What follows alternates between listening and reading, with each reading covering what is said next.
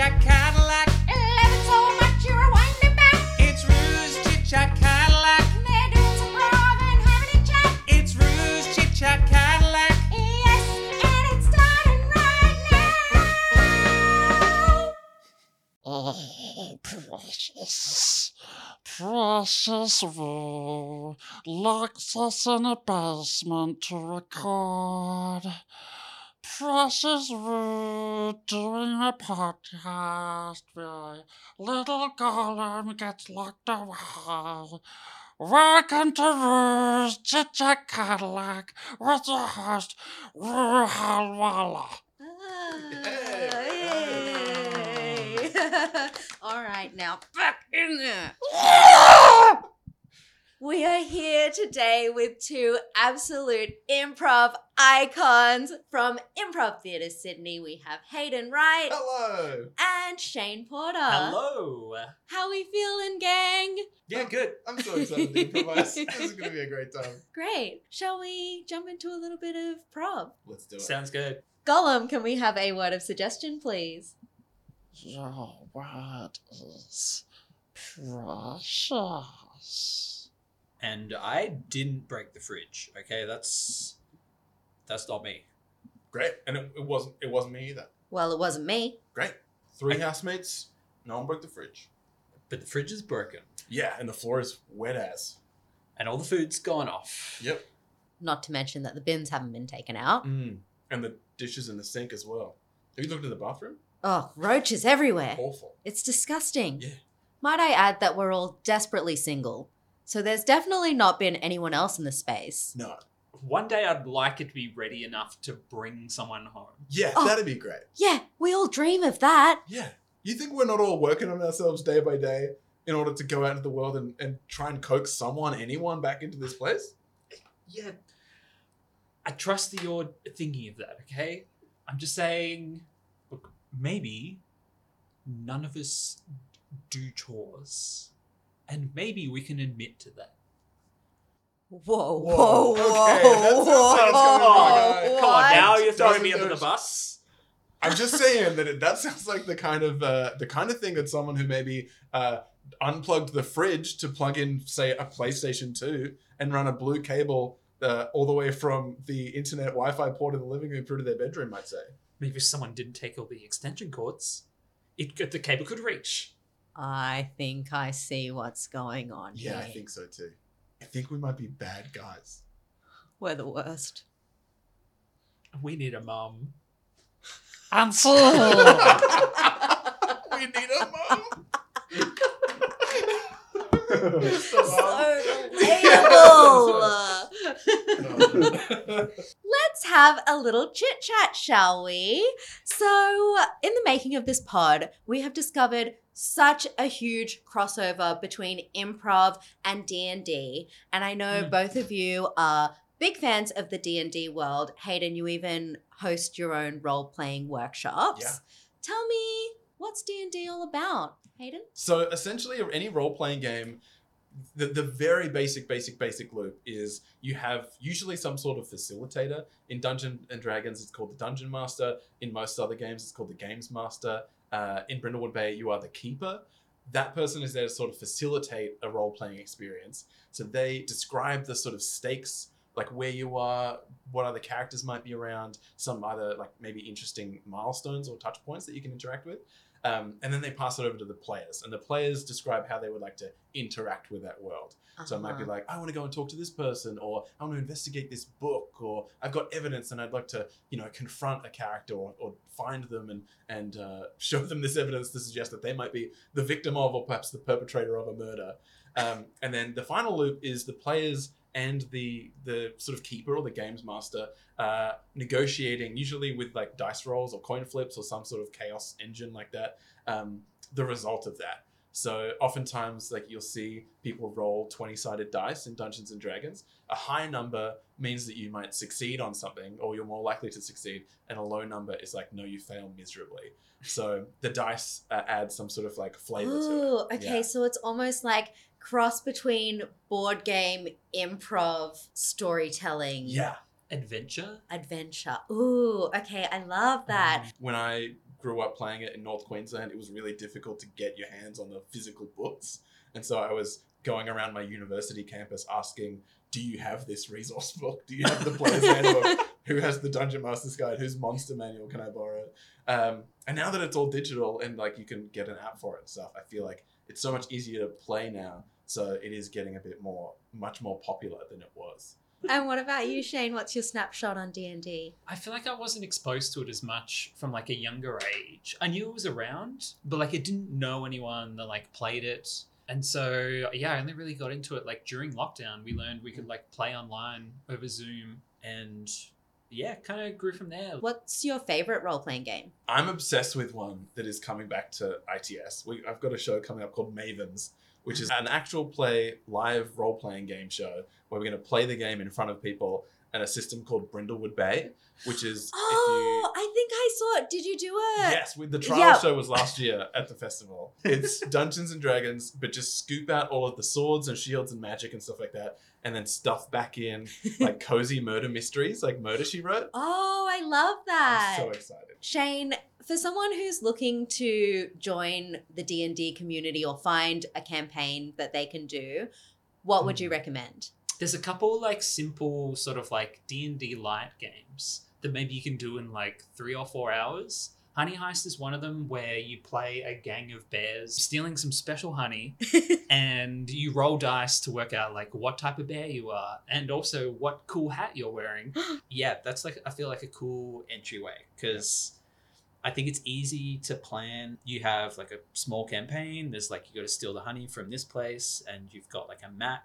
So it's just like whatever you encounter along the way you play with. Because I think if you go and get Dungeons & Dragons, it's like 3 massive textbooks. Oh, it almost feels like you have to do a bunch of homework before you arrive. Yeah. But there are games like Shane's described that are just like so easy. They're often like one A4 sheet. Just pass them around and then like, great, off we go. Okay, so that's a lot of commitment So otherwise. Yeah. To get to the end and be like, I don't think I want to play this game. Absolutely. Bless. Yeah. And Just- what sort of difficulties might you come across when you're trying to set up a game? Getting multiple adults into the same room at the same time. Just life. If people haven't played it before, like the improv communities, everyone's really playful and like willing to go along with things and play out scenarios. But like people that maybe haven't done that before or haven't role played before, it's maybe a different way of thinking through the lens of a character. Yeah. Of like, hey, what would this person do? And give you a chance to like play out a different play in a different life. Gorgeous. So can you share with me your favorite role-playing memory, Hayden? There was a public holiday where I invited a bunch of friends around who I hadn't really all known that well. And I'd met them at like different gaming groups and stuff like that. And very quickly you get a vibe for what kind of group you like to be a part of. There are people who like to play by the book and do a lot of maths. There are people who love to do like big maps and like cartography type stuff and move miniatures around. Like they want to be very physical and like touch things and stuff like that. And then what we did, which was on Zoom, just like full theater of the mind to be like, yeah, my character does this. Does that work? Like that kind of stuff. I had glued together a group of people who were not on the same page. And I ran this campaign that involved a bunch of like sailors diving down to like collect some like mermaid treasure or something like that was based on a wild rumor that was in a different part of the story. It was a one shot, so it was only going to happen on this day. Someone, they all dived in the water. They went to go and find the mermaids. And shock horror, the mermaids had been afflicted by some sort of like plague and they were angry. So there was a fight that happened. One character wanted to stay and fight and the rest of them bailed back to the ship to find a different solution. And the character that stayed, the player of that character got so upset, he stood up so fast his chair fell back and then stormed out of my real life house. So upset that everyone else in the world was like gonna bail on his character at the bottom of the ocean. So then after that, I realized, oh, good, great. You've got to get a crew of people who all know each other and they want to have fun together in order to play a role-playing game. So yes. Even in role-playing, there is heartbreak. Absolutely. It's too real. It's fictional fantasy that is too real emotionally. Really see what people are about. Absolutely. I was trying to work through my feelings about betrayal. Guys, I feel abandoned at the bottom of the ocean again. And in real life. Yeah. Don't you know my mum and dad did this to me? The same sorry. mermaids. Sorry, we've got to go. No! God, gosh. And this is a message from your mum and dad. They don't want to talk to you. No! Especially them. And what about you, Shane? What's your favourite memory? I remember there was one time during the campaign we did during lockdown where we had to try find some kid in a crowd. So Shane was playing this wizard character, and he had one of his spells was sleep. And the way that the sleep spell works is that you roll. You can tell the story. No, you probably remember it better than me. Shane was playing this wizard character who had like a list of spells on his sheet, and they had to find a kid in a crowd, and the kid was like important to the mission in some way, and ideally that is like a non-violent situation, like a big crowd. And Shane, true to his character, was like, I can solve this in a way that is like, you know, non-confrontational and non-violent. He cast Sleep, which is in the rules of Dungeons and Dragons. You roll a certain amount of dice, and then for the total number, you can, starting from a central point, you go out, and then however many points you've got is how many health points that it requires to like put people to sleep, so that in a widening circle around him, like waves, people would just fall unconscious asleep on the ground. Be like, this is a fine way. I'm just going to knock all of these people out to try and find this one. No one hurt themselves. No one hurt themselves, and it was successful. You rolled super well. I think I rolled really highly for it, which was the surprising thing. Yeah. So it cast a wide circle of sleep through this whole street and just put the whole so it was crowd. a siesta. It was a siesta. Yay, what a treat. It could have ended differently. Like I could have rolled a 1 and then put myself to sleep, and then the kid gets away, and I'm like, got to find a new solution. Exactly right. And then the story continues. Whether you fail or succeed, that's the beautiful thing of a role-playing game, is if you want to keep playing, you just keep playing the consequences of whatever happens. Yeah, gorgeous. So my final question, is there an improv game that you can teach us now that might be perfect as a first step for someone who's a big role-playing fan? I have one. It's best, worst, most obvious. But if you just swap it out to be like best friend, worst enemy, and then just a fun thing that could exist in the world. So a person steps out, they give like a 10-second, hey, my name is this, my character is sort of this kind of deal. And then as you go around the circle, the person on the immediate left plays that character's best friend. What kind of insight do you have for this character? What thing do you want to bring out in them in a way that's really positive?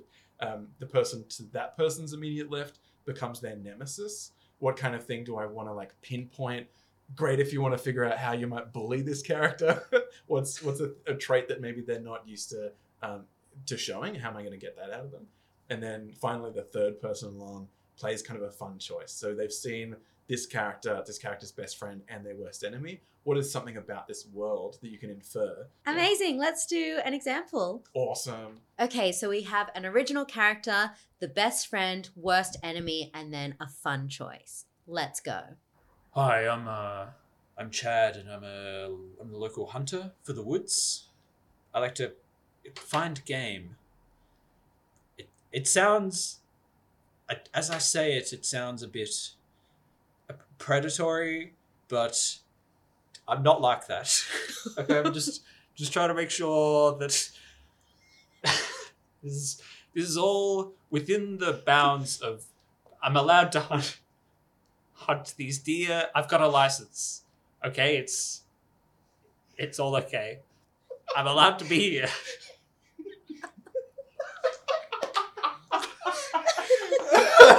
Best friend. I love this.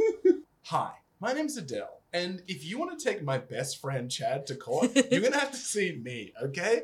Look, he has a heavy brow. He breathes a little heavier than the average man, but he is A-okay to be out in the woods hunting for game, okay? He doesn't want things to be tortured.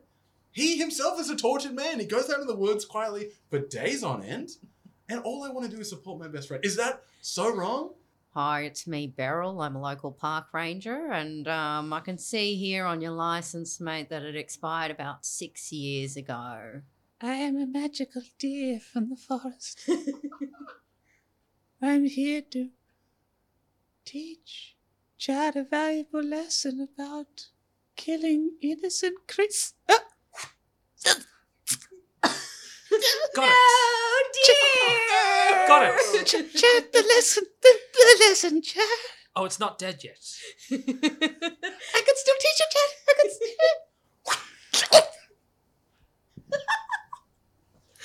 Yeah, that's down. Awesome work. A great example of an exercise that you might play with a group of people, or maybe even like just by yourself if you're having difficulty coming up with companion characters or villains, or just like fun characters to fill out your role-playing world. I love that exercise. One you could also do on your own is writing questions for yourself of like, Cool. setting up questions your characters can answer. And you can make them different each time, or maybe use the same ones, but like kind of quiz your character on how they think, how they would respond to these questions. Love that. This has been so much fun. Thank Thank you you. so much for joining me. Thanks for having us. Now let's finish off with a little second beat of improv. Whoa, boys. We cleaned up nice for this wedding. I just want to say, all three of us dapper Dans over here. You know what? Let's go and get Trev married. Huh? You're doing it, mate. You're doing what none of us could ever achieve. I don't think I'd be here right now. You lured her in, hook, line, and sinker. Yeah. You pushed all the trash either side of the living room door all the way through to your bedroom, and here we are.